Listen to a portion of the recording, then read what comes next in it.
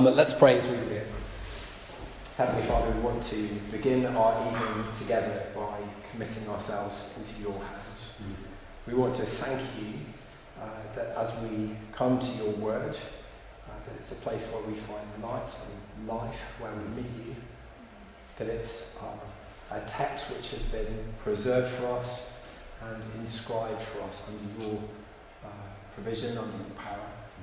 And that we still depend on you today for that provision and power to read it right and to hear it and to apply it to our own lives in a way which honours you. And that's why we come out this evening.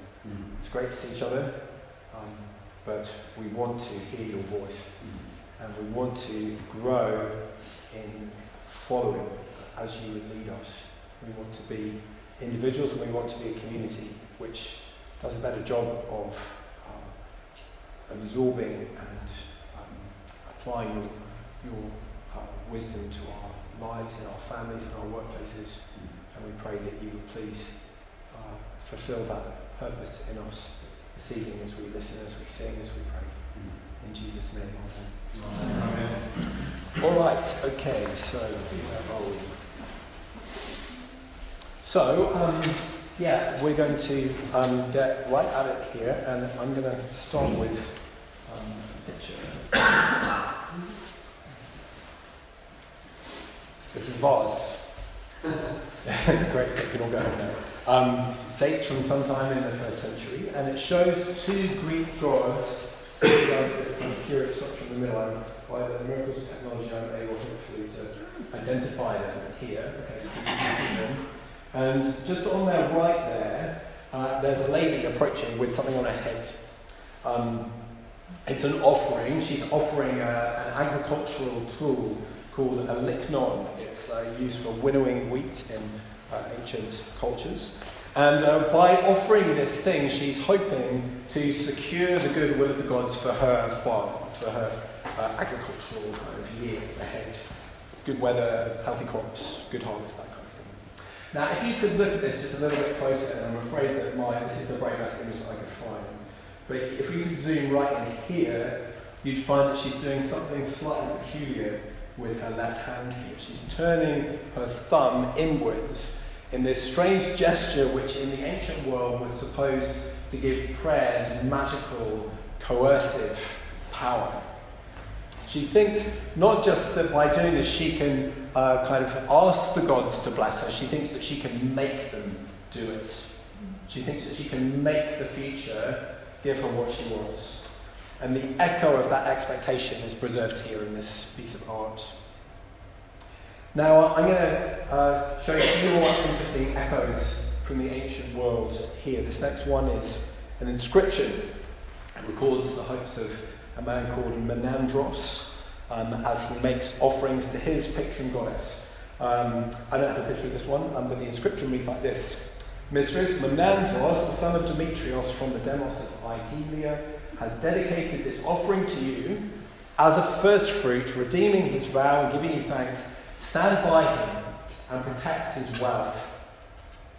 So you get the picture here. Menandros is also a farmer, and he's bringing first fruits of his harvest back now, fulfilling a vow that he made way back when these seeds were first put in the ground. His harvest, I guess, was plentiful, and he knows that it's time to say thank you to his goddess.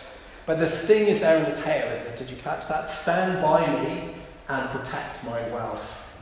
You see, when the harvest came in, it was him who was obliged to give thanks to the goddess. But now that he's given his thanks, he thinks that the goddess is obliged to him.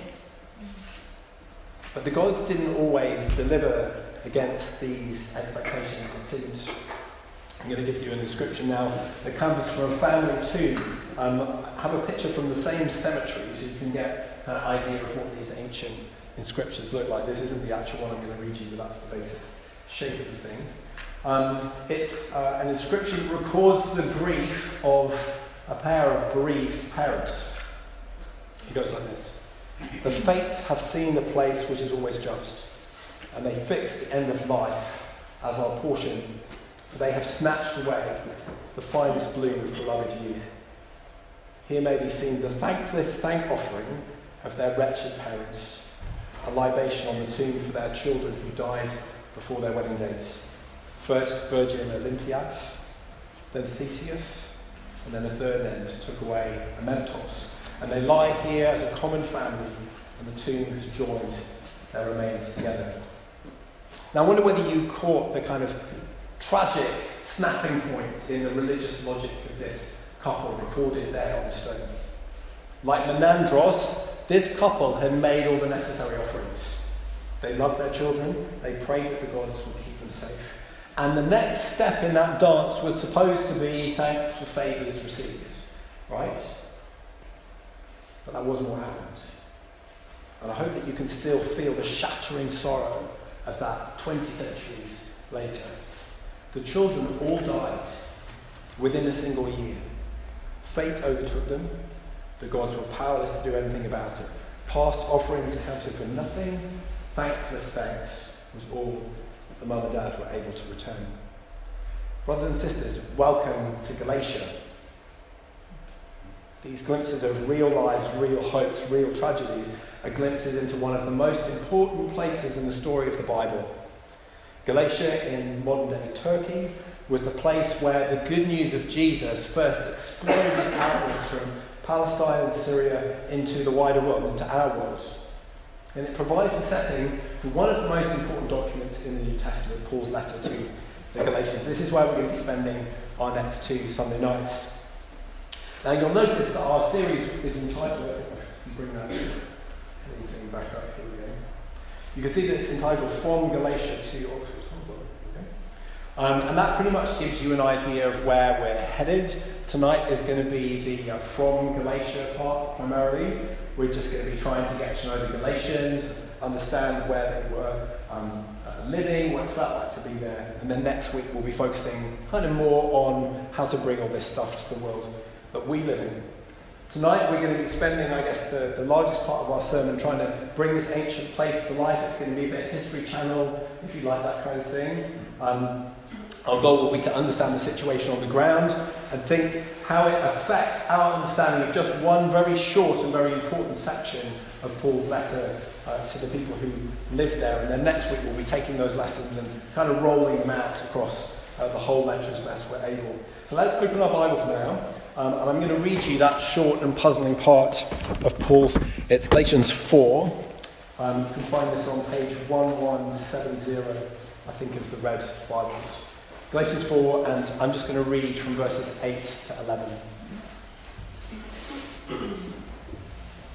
And it'll be good to just have a Bible in front of you as we go through this. There'll be a few times when I want you to get your nose in this, and a couple of places in Acts as well.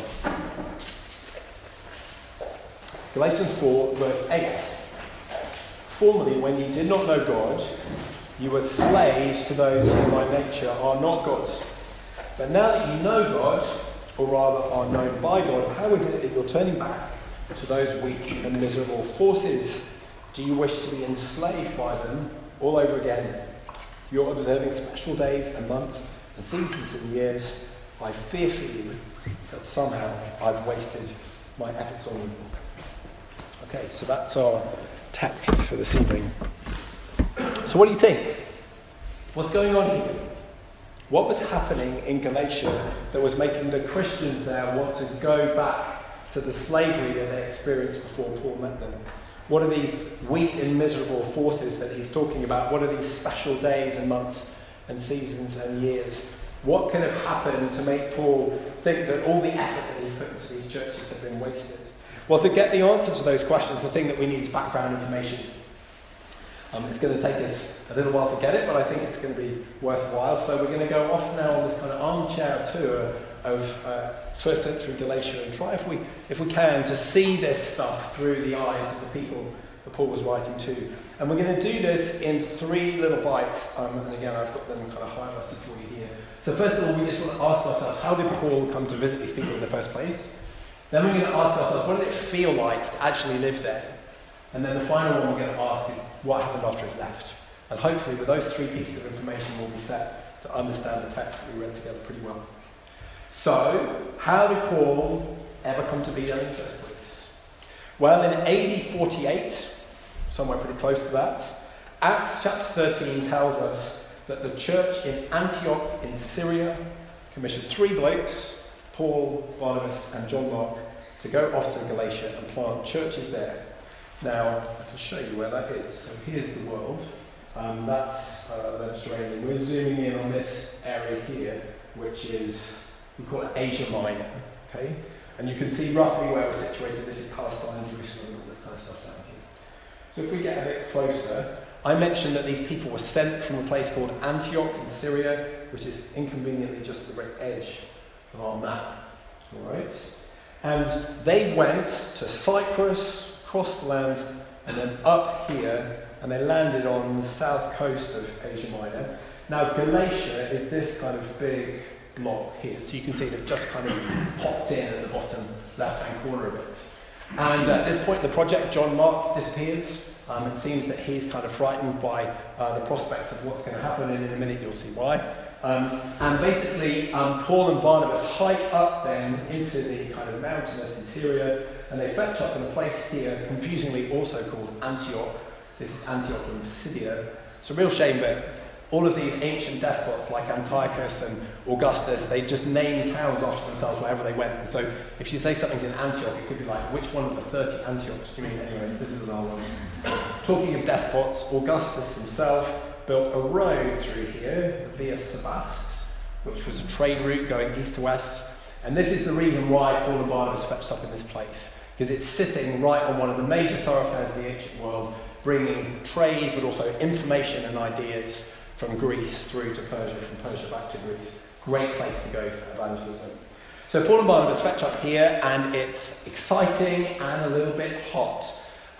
They get great interest from the local population, but they get also quite a bit of resistance from Jewish locals. Turns out this time in history there were Jews living all over the ancient world, particularly in the major cities. They have their own synagogues and this kind of stuff. This is where Paul and Barnabas tend to start their work, and generally it doesn't go so well. The Jews don't take kindly to Paul coming along and telling them that this is actually what the Bible means. So they leave, sitting in Antioch, and they move, they move up the road to the next place called Iconium. Again, things there are not so straightforward, and finally they end up getting off the beaten track, and they pop up in a little place down here called Lystra, and then finally they move across to a town called Derbe. This is what we call the first missionary journey. 4 towns, 4 sets of churches that these guys plant. And it looks like these are the churches that Paul's writing to when he writes the letter to Galatians. Probably he wrote it maybe could have been within 18 months first going there. If that's true, that will make this the earliest document that we have in the New Testament. So it's super important for us. So that kind of gives you a bit of an idea of how Paul came to be there. And you might ask, well, if it was going to be so difficult, why did they even bother? But actually, our text of Acts hints to us that Paul had been preparing for this, and God had been preparing Paul for this for a long time. You might know that he was born in a place called Tarsus, which is just down in the bottom right-hand corner of this region. And although he, as a young man, moved to Jerusalem and he trained to be a Pharisee there, after he was converted, he came back here, and he could have spent probably 14 years in this part of the world, getting to grips with the languages, getting to grips with the local religious customs, and it's striking that this is the first place that they decide to go. You know, this is no fly-by-night kind of evangelistic raid on Galatia. This is something which has been, the ground has been well laid. What was it like then to actually live there? What did it feel like to be someone who was in Galatia at this time? Well, actually, we're quite well positioned to know, because the world hasn't seen a cultural melting pot like Galatia, really, since then until the kind of cities that we live in today. I sit in my office down in the centre of town, and as I try to concentrate on my work, I can hear people yammering away outside the window, and it must be 8 or 10 different languages a morning that I hear going past. I saw some stats saying that at the university we currently have registered for graduates and undergraduates people from 170 different nations simultaneously. Here in East Oxford, we have most of those nations represented in the form of restaurants, don't we? It's one of the great privileges of living in a multicultural world, and that's what Galatia was like. and kind of to an extreme degree. Galatia had been invaded from the east so many times by the Persians and the Syrians. They'd been invaded from the west so many times by the Greeks and the Romans that by the time we get to the days of the New Testament, it's really hard to say who the locals actually are anymore. It actually has the name Galatia because sometime about 3 centuries before the birth of Jesus, it was invaded by tribes coming from modern-day France, believe it or not. So they really had like the full gamut of different cultural influences. And you can really see that in their religious life. They call this the land of 1,000 gods. The people who lived there believed it was possible to have all kinds of interesting, intimate interactions with the divine world, for good and for bad. You might remember in Acts 14, when it describes a third of those 4 towns that I put on the map. This is Lystra. You might want to turn to this. We get an interesting little insight into what this was like. So Acts 14, again in your Bibles, this is page 1109. And again, I'll start reading at verse 8. In Lystra, there sat a man who was lame. He'd been that way from birth and he never walked. He listened as Paul was speaking, and Paul looked directly at him, saw that he had faith to be healed, and called out, "Stand up on your feet." And at that the man jumped up and began to walk. When the crowd saw what Paul had done, they shouted in the Lycaonian language. This is a language that Paul himself understands. "The gods have come down to us in human form." Barnabas they called Zeus, and Paul they called Hermes, because he was the chief speaker. And then the priest of Zeus, whose temple was just outside the city, brought bulls and wreaths to the city gates, because he and the crowd wanted to offer sacrifices to them. Isn't that an interesting little portrait of the ancient world? We don't really see anything else like that in the Bible up to this point. It's a good indication of the closeness, the kind of visceral nearness that these people thought that the spiritual world was with respect to them. Every home, we can see from archaeological remains, had its own private altar. The head of the household was expected to present offerings there every day for the safety and the prosperity of his family. Every major landmark in life, birth, adolescence, marriage, childbirth, death, these were all marked by distinctive ceremonies. Every year the cycles of the seasons were celebrated with religious festivals, and every person was on the hook to participate, because if the whole community didn't kind of club together and look after this relationship that they had with the gods and the goddesses, the expectation was that the hammer would fall. That's actually what's happening in that little sketch with Paul and Barnabas there in Acts. The people weren't trying to make sacrifices to them as the beginning of some kind of street party and ecstatic celebration of the arrival of the gods. It's much more likely that they were actually making a desperate effort to placate them in case they were angry. And this opens our eyes to probably the most important fact about living in this place and at this time. Despite the huge variety of different gods that they believed in, the huge variety of different ways that people worshipped them, the people of Galatia were united in this conviction that if they could just find the right way to please the gods would think twice about sending calamity and drop their thunderbolts elsewhere. So if you made offerings last year and your harvest worked out well, good. Make the same offerings this year as well, because you've clearly found the right formula to please the gods. Humans responded to divine blessings with religious rituals, and then the gods responded to rituals with more blessings. And around and around and around they thought it went, managing the risks of the future by keeping the gods sweet in the present. And it's only very occasionally that the cracks in that facade are allowed to show. You see, when punishments fell on people who had done all the right stuff in the ancient world, the trick was to just persuade yourself that maybe you'd omitted to worship one of the many gods who might actually be piqued by the fact that you left them out. And that was quite easy to do if there were 1,000 different ones to choose from, right? And people in Galatia also had this kind of safety net for their convictions in the form of fate. The idea was that there were some things that would just happen that were kind of bound to happen, that the gods couldn't do anything to stop. It's only in instances like that tomb inscription that I read for you when you see actually what this cruel and pitiless system is actually like, for people always asking for more devotion, more effort, but never offering the least crumb of assurance. For people living in our world, I hope maybe that sounds a little bit familiar. But let's not go there quite yet. But now we've almost got enough information to return to our passage and try and make some sense of it. The last piece of the puzzle we need is just that third thing. What happened after Paul left? You see, after Paul left Galatia, something changed to make him write the letter that he wrote and that we have in our Bibles. Some new guys arrived, and their influence on the churches there wasn't entirely helpful, to say the least. If you read Paul's text later on, you'll see that he's completely tearing his hair out about these people. Who were they? Well, that's an interesting question. You see, if the Galatians were going back to the kind of lives that they lived before, and that's what Paul told us in the passage we read, isn't it? You would expect these new teachers would be figures from their past. After this extraordinary, very un-Galatian gospel of Jesus blew through, we'd be expecting some kind of counter-reformation, don't you think? We'd be expecting the priests of Zeus, like the guy in Lystra, or maybe priests of other local gods to be fighting back. We'd be expecting lunchtime talks at the Iconium Centre for Pagan Apologetics, or whatever it was.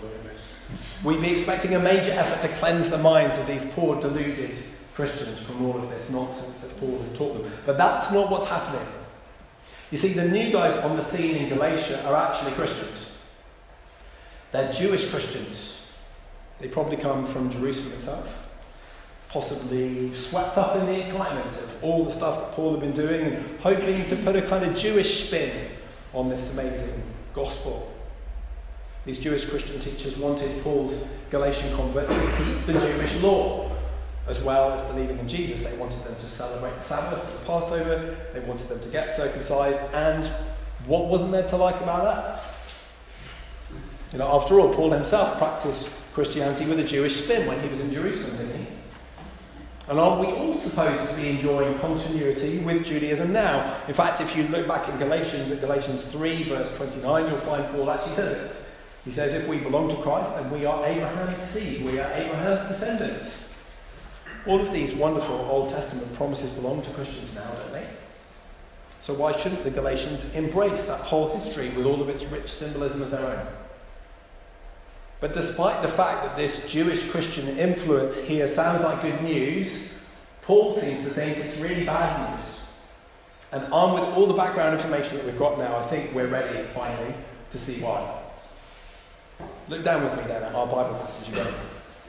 In chapter 4, verse 8, Paul says this: formerly, when you did not know God, you were slaves to those who by nature are not God. That's a reference to the Galatians' religious past, isn't it?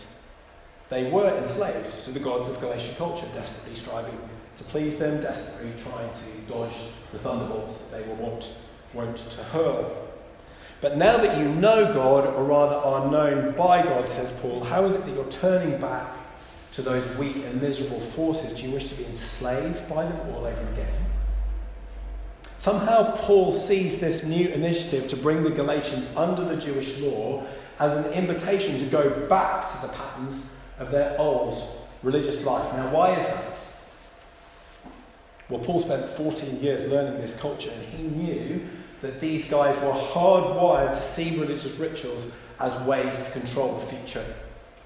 I doubt very much indeed that the Jewish Christians who'd arrived in Galatia intended their message to be taken this way.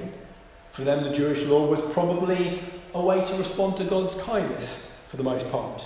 It was a way to say thanks. It was a way to say, count us in. But to the Galatian Christians, who had this great big vacuum now, where all of their religious rituals used to be, it had a very different kind of appeal. Finally, you can imagine them saying, someone's telling us what we have to do now to keep our new God sweet. And that's the underlying problem here in this text. Jewish law in Galatians wasn't a problem so much because it was Jewish. It was a problem. It wasn't a problem because the Jews were inherently legalistic, probably. It was a problem because whatever function it served for the Jews, for the Galatians, it was just a new set of clothes to drape over the mannequin of their religious past. You're observing special days and months and seasons and years, says Paul. Probably the high and holy days of the Jewish calendar. And yet he fears for them that he's wasting his efforts on them because their motives are all wrong. This new set of diary dates wasn't being driven by celebration and thankfulness for God's undeserved kindness like it was for Jews. It was being driven by a desire to put God under obligation, to make him bless them like every other religious festival they'd ever known. Paul warns his readers in this letter in the most strident terms against circumcision, and yet he himself circumcises his friend and trusted fellow missionary Timothy just a few months later. Is he completely out of his mind? Is he inconsistent? Is he incoherent? No. He just knows that if the Galatians get circumcised, they will bring it back to God for the rest of their lives as the sacrifice they made that should make God stand up and listen to their requests for the future. Paul is writing to people like Menandros, remember? People who thought their fulfillment of their vows obliged the gods to stand by them and protect their wealth. That has nothing to do with Christianity, nothing to do with Judaism either. But the Jewish law could easily be read that way by someone who had always read religion that way.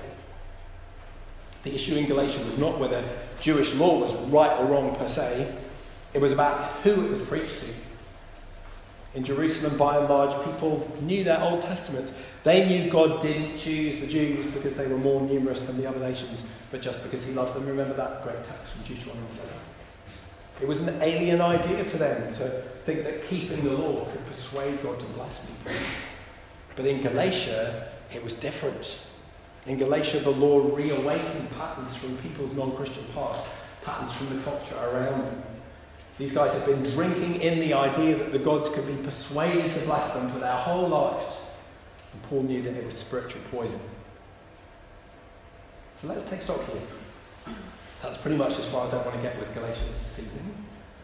And next week, as I said, we're going to take this understanding and see what it has to tell us about the rest of the letter and about the world that we live in here in Oxford. But for the remainder of our time tonight, I want to just consider the importance of this insight that the Galatians' response to the teachers who were influencing them was affected by their background, and just see how that might apply to us today. Think again with me about this woman with the lignon that we met at the start. Now, I've totally omitted to show you all sorts of fun things I have here. This is Sydney and Antioch, that would have been great. This is all that's left of Lystra. Paul and Barnabas probably would have walked up that street. But this is where we'll come back to. Here's our ladies meeting. What was she doing? She was bringing offerings to her gods because she thought that by doing so, she could make the future give her what she wanted. It all seems terribly naive now, doesn't it?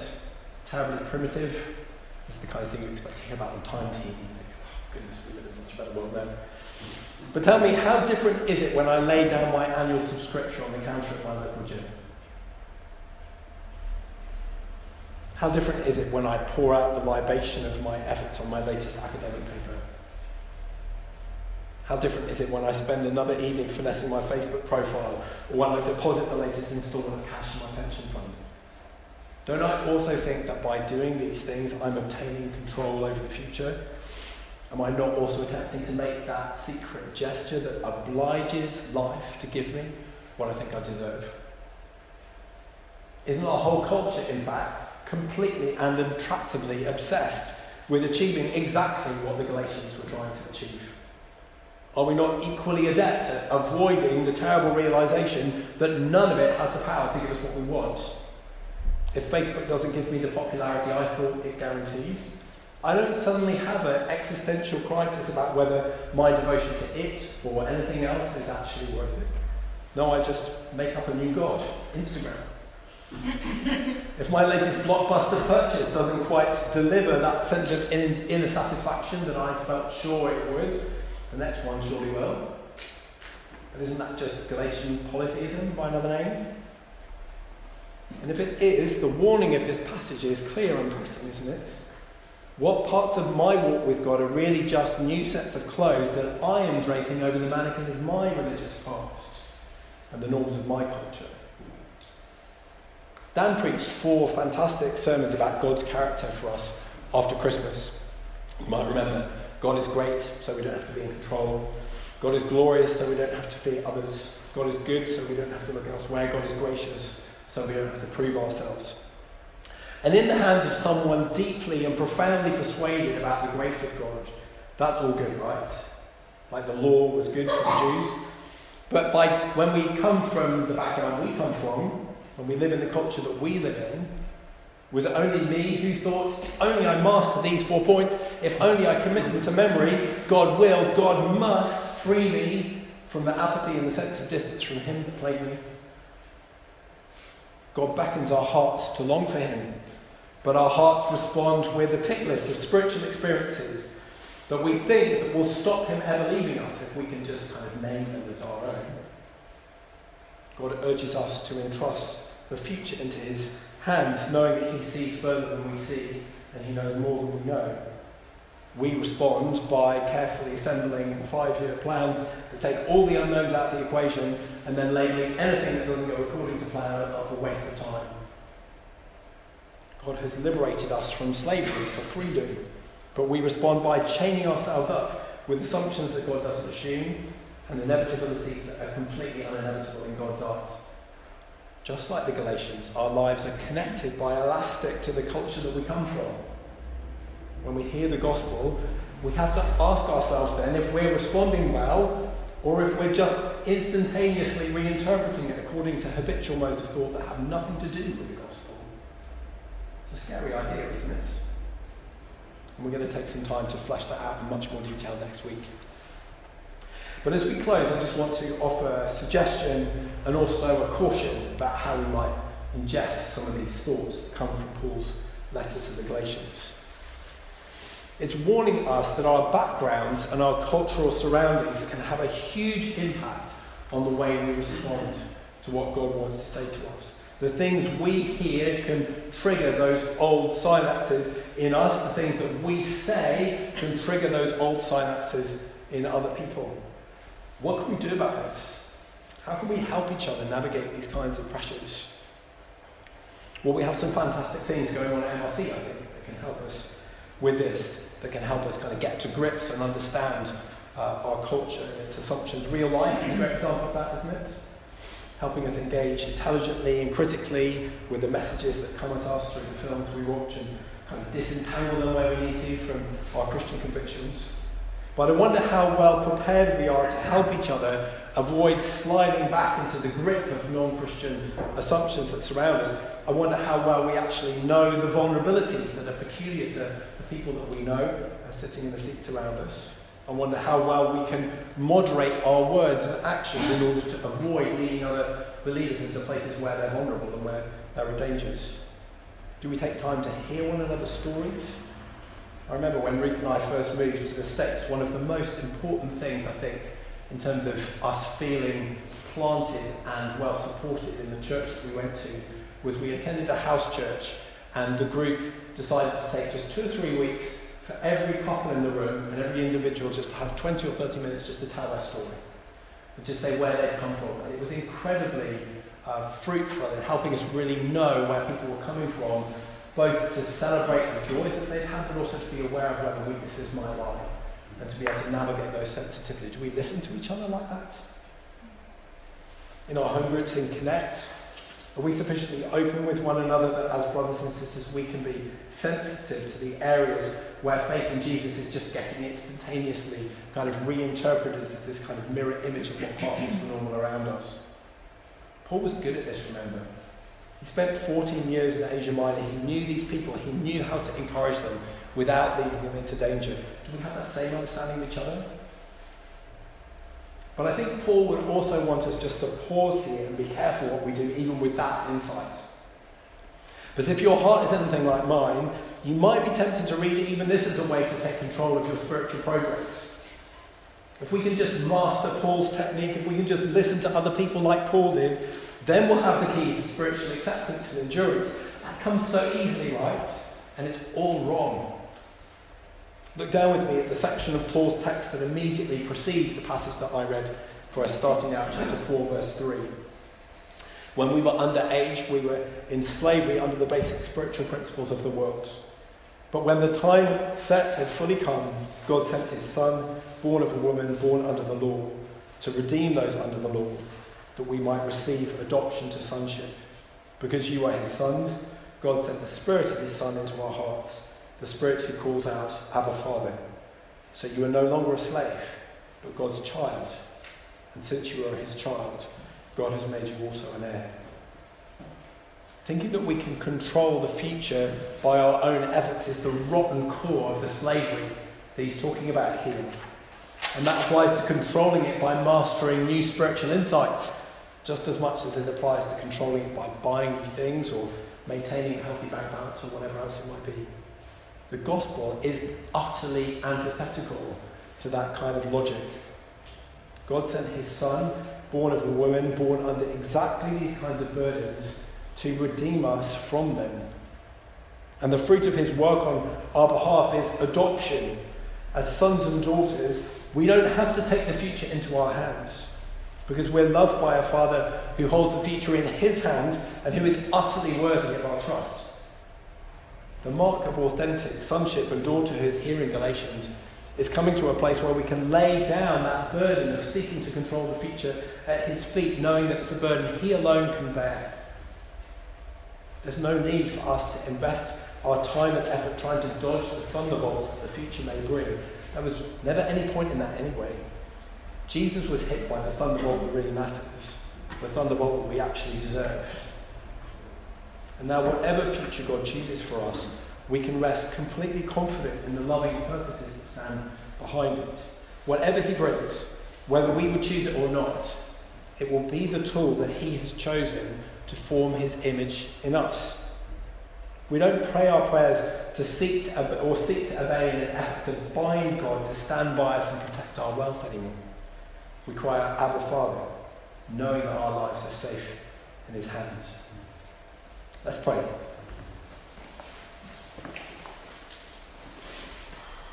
Heavenly Father, we want to thank you for this amazing letter.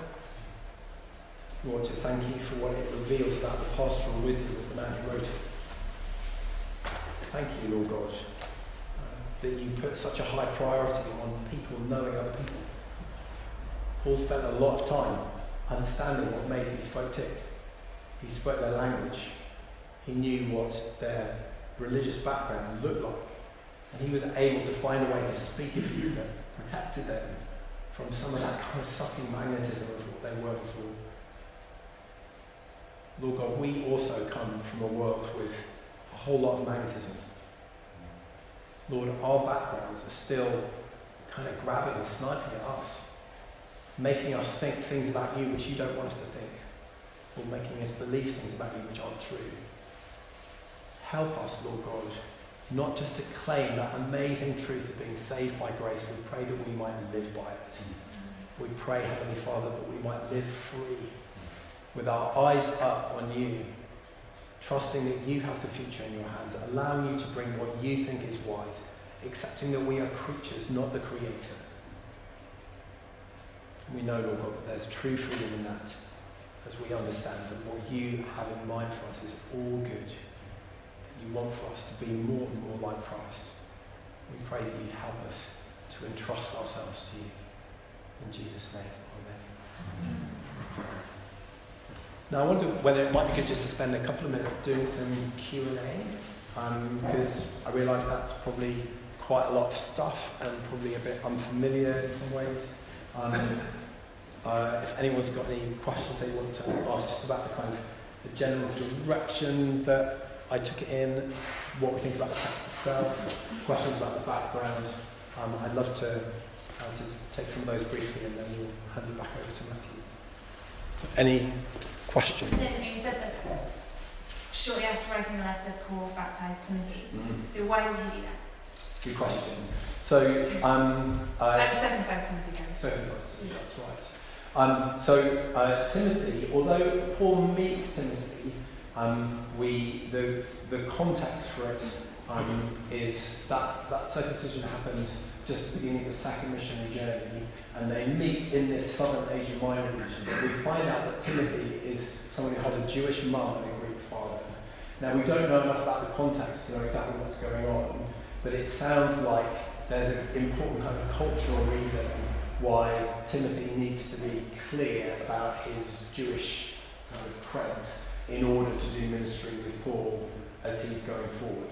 And Paul, it feels like Paul takes a I hesitate to say pragmatic because that's a very loaded term, but a pragmatic view of what the right thing is to do here. What's going to be the least detrimental in terms of Timothy's usefulness as a mission partner as they go forward together.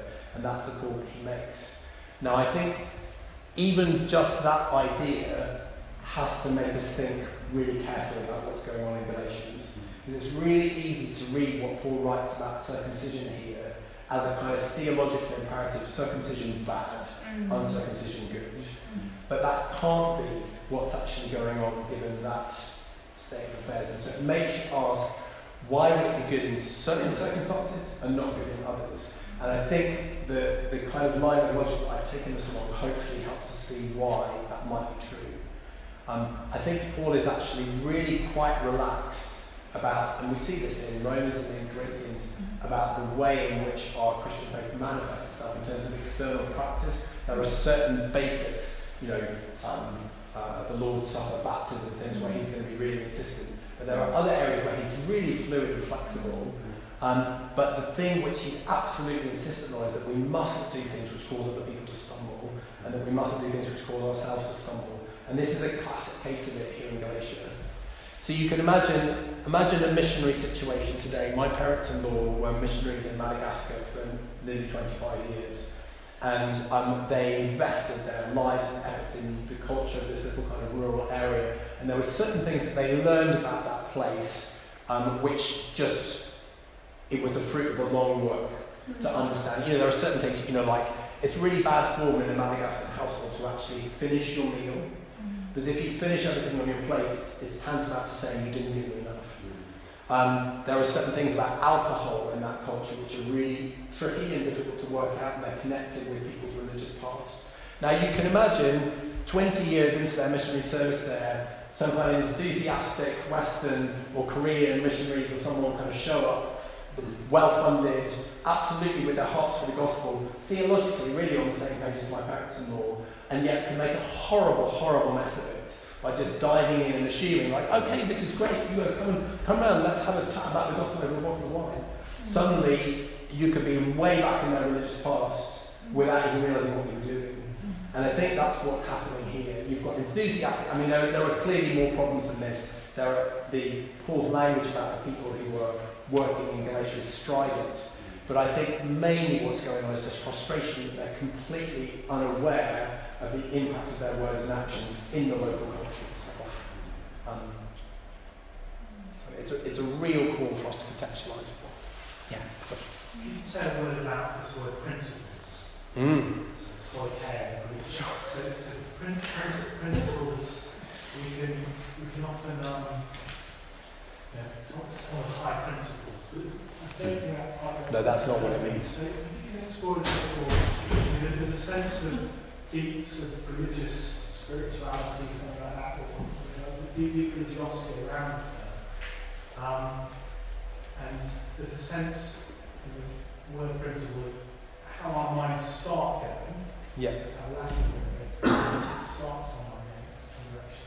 It's what can maybe look progressive. So it seems to be really important for what's going on here. Yeah. And in thinking about our own hearts. It is. So that's a great question, thank you. And Pat is giving me a knowing look at which you'll soon find out why. Those of you who are really observant will have noticed when I read Galatians 4:3, in your Bibles it translates, so also when we were underage, we were in slavery under the elemental spiritual forces of the world. Now as I read the basic spiritual principles. Now this is indicative of the fact that there's a problem here with the underlying word stoicheia that Josh drew our attention to. The word in Greek appears 7 times in the New Testament, 4 times in the work of Paul, and there's been a lot of debate about what this word actually means. The reason that I adopted that change is that you're going to get an interesting insight into the life of a doctoral student here. Actually, for the last 4 months, I've been working on that particular word. And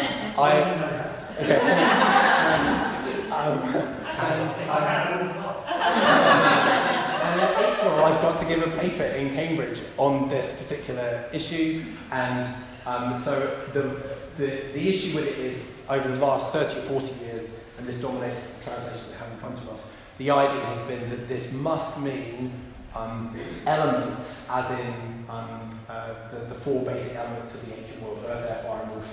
And then people look at that and they think, how can that possibly apply to somewhere like Galatians, where Paul isn't talking about physics, he's talking about religion. And so they assume that it then must mean spiritual forces, kind of, spirits of the elements who are some out there underneath somewhere which people are worshipping. And the problem is there just isn't any evidence for that in the first century.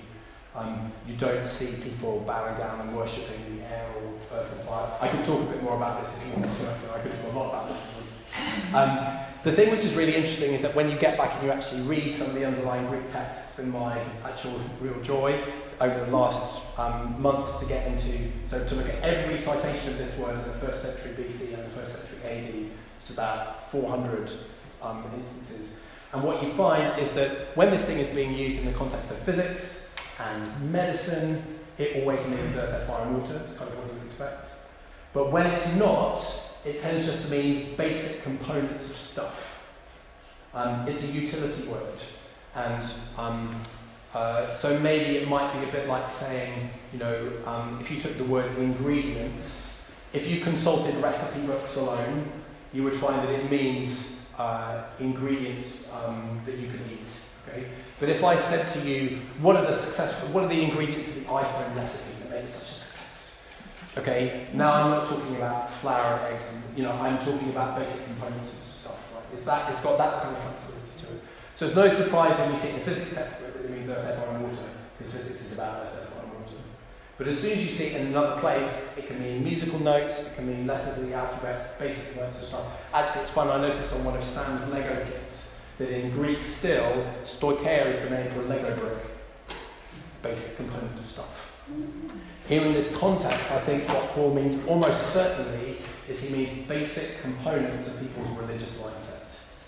So the first time that it appears in 4:3, he's talking about his own Jewish background, basic components of how that used to work, and then when it appears again in 4:9, I think he's applying it into a pagan context, basic components of the kind of religious framework that these people were tied into. And he's saying Christianity is a total step change away from both of those things.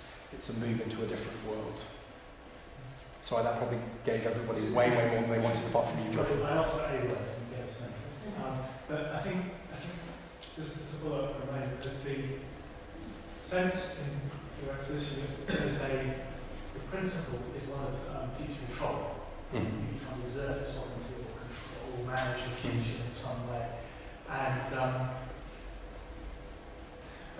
that goes to a person's community college moral psychologist, what you write. Although I don't quite agree with your analysis of it, because I don't think that's true of Judaism necessarily. So and Paul applies the word to both. So I think he literally just means basic components of how people think in the religious world. And on the pagan side of it, it's got a particular character. And on the Jewish side, it's got quite a different character. Both of them are very different from Christianity, but you don't have to make them the same. And one of the real problems with the way that Galatians is handled is trying to force paganism and Judaism to be the same, and they're just not. That's part of the issue. That's the reason why Paul can behave like a Jew in Jerusalem and it'd be fine, and then he can totally chew out people who are behaving like Jews in Galatia and that'd be fine as well. And people look at that and they just say, he's a moron, he's inconsistent, he's incoherent. And I just don't believe it. I think that he's actually being really pastorally sensitive. Great questions. Any other? Yes. I have a question more about applications that you mentioned at the end, because if I hear you correctly, it's you never know. You can affect someone by what you're saying without even recognizing it, because you speak based, everybody speaks based on experiences and stuff, how they look at things. And then I guess the question is, there is a real danger, even if I'm aware of that, I still don't have knowledge about what I'm saying is going to affect them in a bad way, in the right way, which a logical response to would be either agree to have a continuous discussion, but since I don't have control over it, doesn't mean I don't say anything. Yeah. Because that becomes a real sort of tension. That's there. a great question. So how do you how do you navigate that? That's a great question. I think that just as a general kind of ethical principle, I think the Bible is trying to say to us, God doesn't hold us to account for things that we can't know. Inevitably, as we go through this life, we will find ourselves insensitively, or maybe not even insensitively, just saying things at some points which will hurt people without us knowing it. It happened, just as a personal example, someone stood up at Magdalen Road just over a month ago and gave a really brilliant kind of introduction to a project that they were doing, church planting in Northern England. And they had no idea, so for Ruth and I, we were involved in a situation where we were terribly hurt in a church planting situation, where our flesh was crawling, we didn't want to even be in the room. Those people had no idea that that was happening, and they weren't accountable for that in any way. We all need to be accountable for our own responses to things, and partly, who's Paul writing this letter to? He's writing it to the Galatians. He's not writing it to these people. I'm sure that he would have wanted to have words with them, but he calls them foolish. He says, look, there are things that you need to do. And so I think we all need to take ownership of the fact that the way that we respond to things is our responsibility before God. And so I think the primary takeaway of this, and I tried to kind of steer our applications of it this way, is being alert to the fact that our own hearts do this. Now, it then makes good sense for us to then confess that and share that with other people, doesn't it? If you all know that I struggle with X or with Y, that will help us then as a community. And if I know that you struggle with X or with Y, that will help us as a community to love and look after one another well. Unless we disclose that, no one will ever know. But I don't think it's just the responsibility on the speaker, because you can't always know. Now, Dan and I had some really good conversations about this, about what does this mean for church leadership? Because in a mixed community, there are people of every possible different sorts of background. And something which you might deliberately target not to activate dangerous things from the past of X might actually specifically activate dangerous things in the past of Y. And you're like, what do we do? Oh no. But I think in that kind of situation, the answer is openness. Is it just to say, so part of the purpose of this series is just to say, this is an issue. This is an issue. We all have pasts. We all have ways that we react to the culture around us. We all have points where our Christian fabric is just a little bit thin, and if you poke too hard, you're going to break through into something bad and nasty. And if we're at least able to talk to one another about that kind of stuff, we've got a much better chance of navigating it than if we're all just basically assuming that none of us have these vulnerabilities. But there isn't any possible way that you can take it on yourself to say, I will never hurt anybody else. If that was our way of engaging with my forwards, we'd just stay in bed, right? And then we probably hurt some people from our bed position. Well, I guess it helps if we're not too sensitive. We don't take things too personally, I think.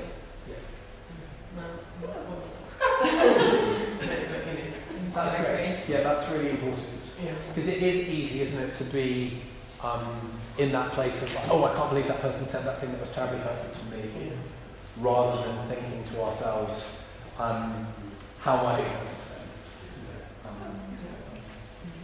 That's probably enough. I don't want to keep us too long, but great questions. And there's more of this coming next week. The idea will then be to kind of be much more focused on application and bring it much more to our own world. We spent a lot of time in the first century tonight, so thank you for your indulgence.